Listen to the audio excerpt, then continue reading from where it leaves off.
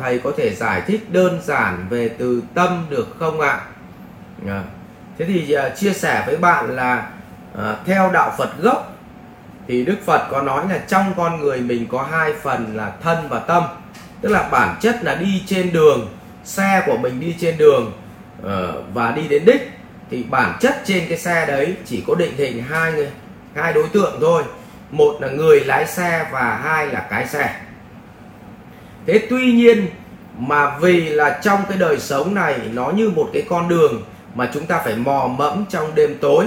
Chính vì vậy mà xe đi trong đêm tối thì phải có thêm phần đèn sáng. Và Tuấn gọi trong con người mình nó gọi là phần thân tâm. Thì cũng giống như là người lái xe là cái xe, và cái phần tâm chính là ông lái xe. Thế còn cái phần thân chính là cái xe. Tuy nhiên thì Tuấn đưa thêm cái phần tuệ vào. Phần tuệ chính là cái đèn của cái xe.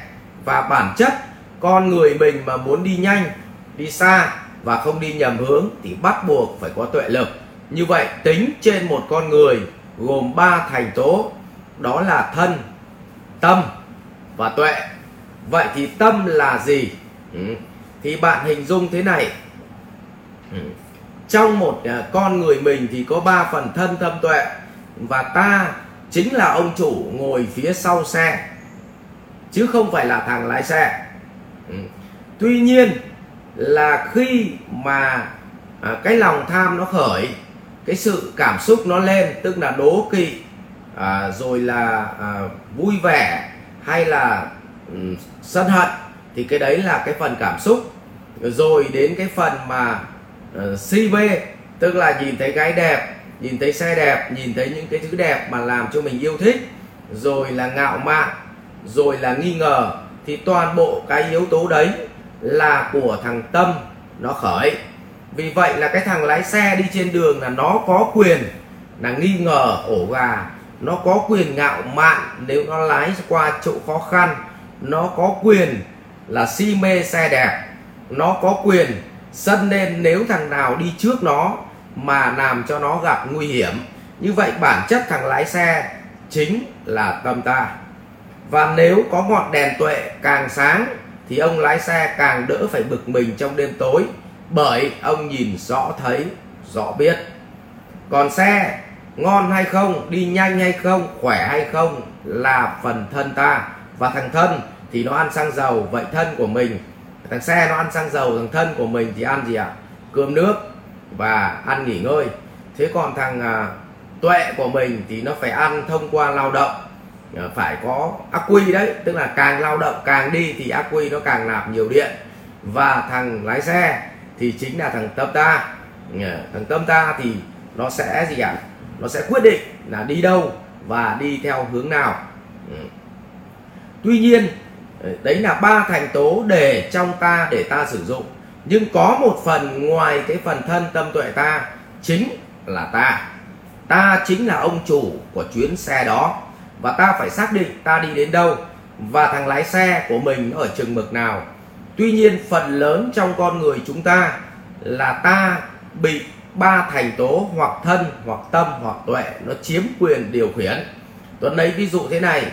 Thân mình mà nó khát tình dục, thế thì nó sẽ chiếm mất quyền điều khiển và nó bắt tất cả ta phải dừng lại để nó đi giải quyết sinh lý. Nếu mà ai đó mà chửi ta thì thằng tâm ta nó chiếm quyền điều khiển, và thỉnh thoảng tuệ ta nó lại ra quyết định bằng logic, bằng cái sự logic ngu si của nó, và nó sẽ chiếm quyền điều khiển. Vậy điều quan trọng nhất, ta đứng ở ngoài để ta biết thằng nào nó đang chiếm quyền điều khiển của ta. Và nếu ta không điều khiển được thân, tâm, tuệ ta thì chúng sẽ điều khiển ta mà thôi.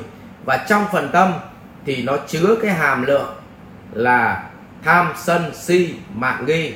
Vậy giải thích một cách đơn giản, tâm ta là gì? Thì ta hãy hình dung ta là ông chủ, tâm ta là thằng lái xe, thân ta chính là cái xe, và tuệ ta chính là ngọn đèn, và chúng ta đi trong đêm tối để về đích, đó là niết bàn. Và thường thì thằng tâm ta nó hay ra quyết định, nó chiếm mất quyền điều khiển. Và nếu ta tỉnh táo thì ta phải là ta. Vì vậy điều quan trọng nhất, thằng ta nó ngồi nó tĩnh lại và nó quán trên tâm, quán tâm trên tâm là ta tham, ta biết ta tham, ta sân, ta biết ta sân, ta si mê, ta biết ta si mê, ta ngạo mạn, ta biết ta ngạo mạn, ta nghi ngờ tiêu cực là ta biết ta tiêu cực. Thì như vậy thì việc đầu tiên, nếu ta biết ta có bệnh, tâm ta có bệnh, thì ta đã khỏi bệnh được 70%. Bởi vì nếu mình biết mình bị bệnh thì chắc chắn chúng ta sẽ tìm cách để chữa bệnh. Cho nên việc đầu tiên là quán tâm trên tâm. Việc thứ hai, ta phải có trách nhiệm quán thân trên thân. Tức là mình quán được cái thân mình, nó đau chỗ nào, nó khó thở chỗ nào, nó mệt mỏi như thế nào, để mình chữa cái phần thân của mình, giúp cho thân nó khỏe. Cũng như cái người lái xe vậy, mình ngồi trên xe, mình phải biết xe mình nó kêu chỗ nào, nó khó chịu chỗ nào, đến cái lúc phải thay dầu chưa, để mình bảo dưỡng cho nó. Rồi gì à? Quán thọ trên các thọ, thì mình phải biết những cảm xúc nào là cảm xúc tốt, cảm xúc nào là cảm xúc xấu, và mình loại bỏ nó trong đời sống của ta. Rồi quán pháp trên các pháp, chính là quán vào tuệ ta đấy. Thì ta phải biết dùng những cái pháp nào là đúng, pháp nào là sai. Và bản chất tuệ mà tối thì không biết pháp nào đúng, pháp nào sai, mà bắt buộc chúng ta phải đi rồi, trải nghiệm rồi chúng ta mới biết đâu là pháp tốt nhất. Cho nên chỉ có lao động thì mới nâng được tuệ. Nhờ nâng tuệ, tức là cái đèn pha nó sáng, thì cái tâm ta nó mới định, thì cái xe nó mới đỡ hại. Thì như vậy là ta là thành tố, là ông chủ của chuyến xe, tâm ta là ông lái xe, tuệ ta là cái đèn xe, và thân ta chính là cái xe. Và mình phải cân bằng cả 4 yếu tố này để bước đi trong đời sống. Nó gọi là sự cân bằng, giúp cho cuộc sống của chúng ta hạnh phúc hơn. Ai cũng phải trải nghiệm như vậy. Và chỉ có lao động với làm cho tâm của chúng ta được sửa đổi. Mặc dù lao động không thay trực tiếp tâm, nhưng lao động làm thay đổi tuệ, và tuệ sẽ giúp cho thân đỡ mệt và tâm nó bình yên hơn. Rồi, chúc các anh chị hiểu được ta là ai, ta điều khiển ai. Cho nên trong các loại chơi với đồ vật, chơi với con người, chơi với thiên nhiên, thì thứ chơi tinh tế và chơi tao nhã nhất đó là ta chơi với ta. Và người nào biết cách mà chơi với chính mình, đấy chính là người đã điều khiển được 3 thằng khốn nạn trong con người mình. Đó là thân, tâm và tuệ. Phải điều khiển được nó, gọi là ta chơi với ta. Và ứng dụng điều này trong doanh nghiệp thì ta chính là đồng chí chủ tịch hội đồng quản trị. Thằng tâm chính là tổng giám đốc, thằng tuệ chính là cấp trung, và thằng nhân viên chính là thân. Cho nên thằng thân sẽ là thằng làm trực tiếp, thằng tuệ sẽ là cấp trung, là lập kế hoạch và nghĩ cách cho thằng gì ạ?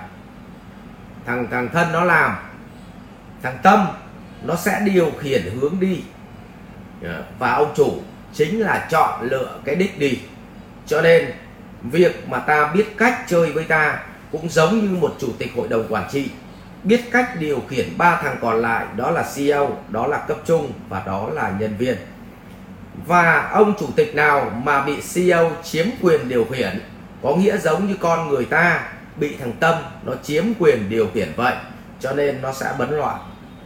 Nếu chủ tịch hội đồng quản trị mà bị thằng tuệ nó điều khiển hết, và ta mặc dù ta ngu nhưng ta vẫn nhận ta giỏi, vì thằng tuệ nó bảo ai em vẫn giỏi mà anh, thì như vậy ta bị cấp trung nó chiếm quyền điều khiển. Còn những người mà ăn chơi bệ rạc, tức là toàn thỏa mãn phần thân, tham ăn, tham uống, tham tình dục, tham ngủ, thì đến chính ta là ông chủ của đời ta mà còn bị thằng nhân viên nó chiếm quyền điều khiển, thì các anh chị biết là cuộc đời của họ rách nát ra sao.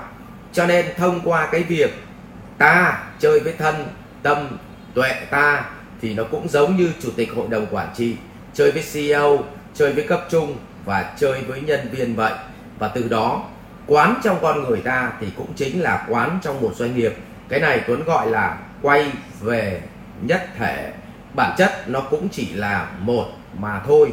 Nhưng dưới hình tướng là công ty, hay dưới hình tướng là một đất nước, hay dưới hình tướng là một vũ trụ, hay dưới hình tướng chính là nội tâm ta, nó cũng vậy mà thôi. Bản chất nó chỉ là một chứ không phải là khác biệt. Nó không có bất cứ một sự sai biệt nào cả. Nếu như con người ta tinh tế và nhìn thấy quy luật của đời sống, quy luật của nội tâm, thì chúng ta sẽ thấy nó là một. Và chúc các anh chị hiểu được thế nào là thân tâm tuệ và là chính ta để có cuộc sống an lạc. Xin cảm ơn câu hỏi của em. Rồi.